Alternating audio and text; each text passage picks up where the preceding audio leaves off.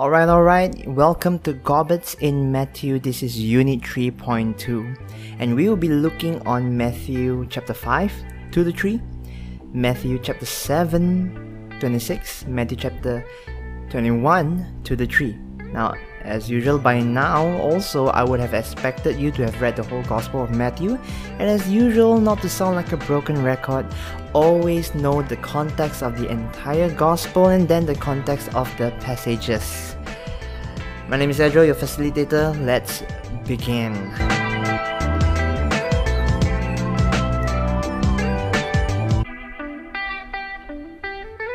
Now, Matthew chapter 5, 2 to 3.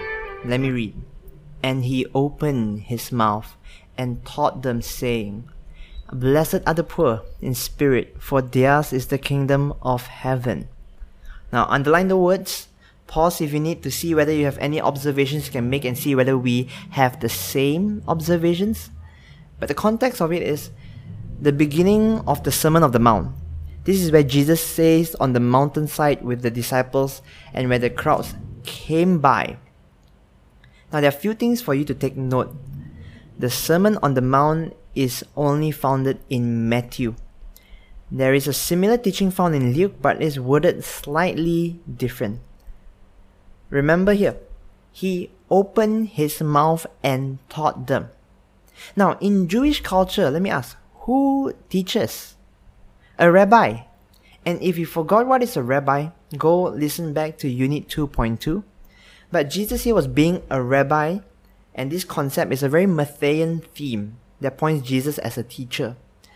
And what we are reading is the start of what we call the Beatitudes, or you can also call it the ethical teachings of Jesus. Now, next point, he starts off with the word blessed. In Greek here, it means makarios. It means to be favored, to be looked well upon. In simpler terms, it can just mean to be happy. And the odd bit is that those who are actually poor in spirit are those who should be happy. So we see Matthew addresses this to the poor in spirit, while in Luke, he actually refers to just the poor. So this marks the difference. Now, but specifically in Matthew, the word poor here, in Greek, tokoi, means poorest of the poor. So poor that you are utterly bankrupt on a spiritual level that you have nothing to offer. But it paints this picture of this like a beggar, like a beggar on his knees, just lifting empty hands to the air, face downwards because there is no pride left to even look up to the passerby. That's the level of the poor in spirit.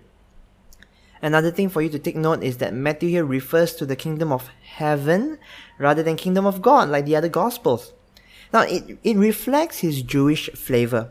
He does this not because he has a different view of the meaning of the content of the kingdom of God, rather out of sensitivity to his Jewish readers. He makes a common use of what is called periphrasis, which is a certain type of circumlocution to avoid mentioning the sacred name of God. So for Jews to mention the word God was so sacred that they shouldn't even mention it. So for Matthew, the doctrine of the kingdom of heaven is the same kingdom that the other writers speak of as the kingdom of God.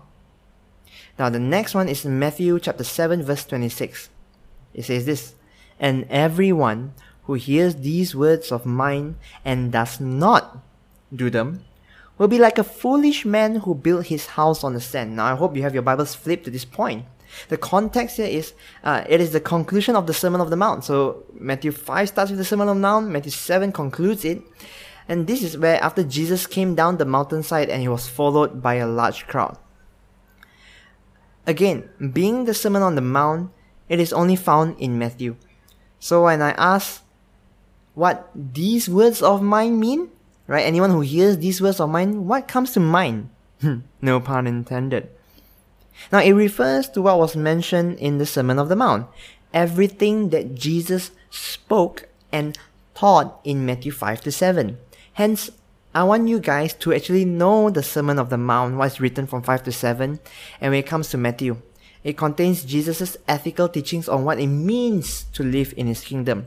Another point to take note is that it begins in verse 24 about there is this thing called a wise and a foolish builder, which means the person who hears and does these words are someone who are deemed as wise.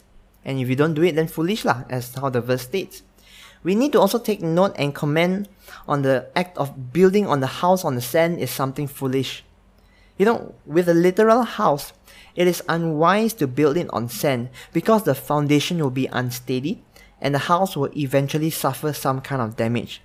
And this will lead to a waste of resources, and all the time and work put into building the house in the first place will have to be gone for nothing.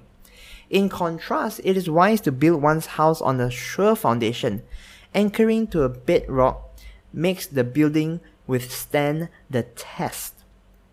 And finally, you will also want to comment on this whole reality of anyone who hears this word of mine but does not do them. So there's this whole concept of hearing and doing.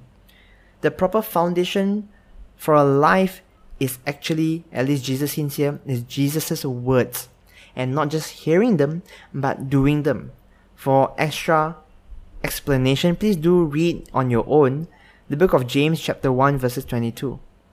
Because to truly do what Jesus says is to truly acknowledge that you have heard. And to claim you have heard but not do only reveals that you do not understand. Have that on replay. Last Gobbet for our podcast lecture, Matthew 21:2-3.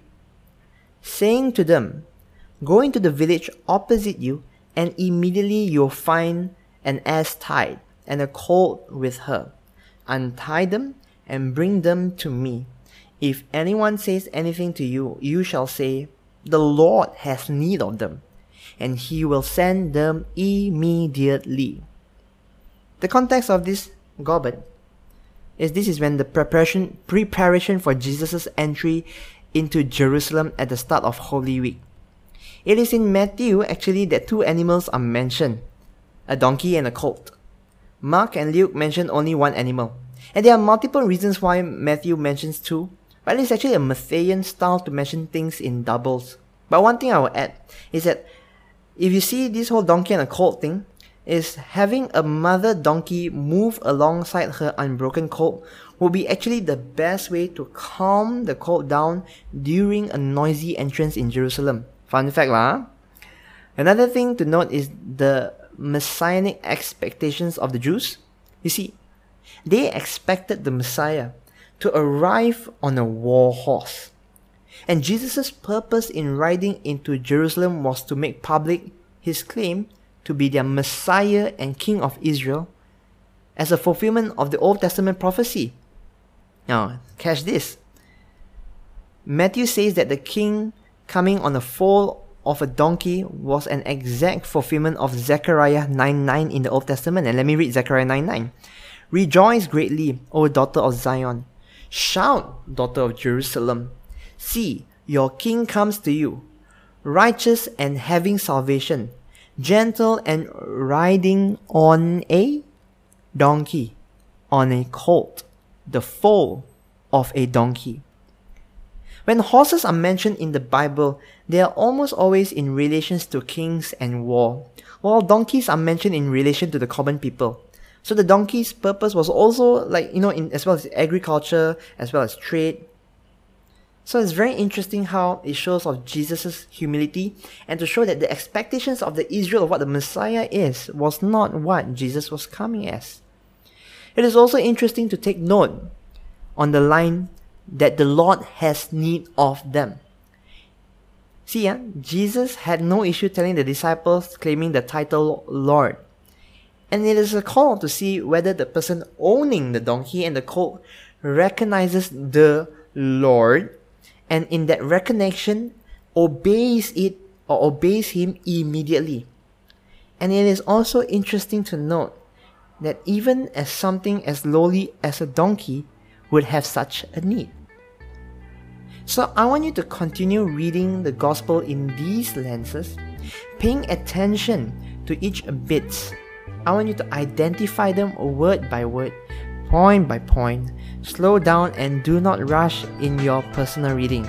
Unless it's exam times lah, then you better, 加油. Anyway, I'll catch you on in the next one. See ya.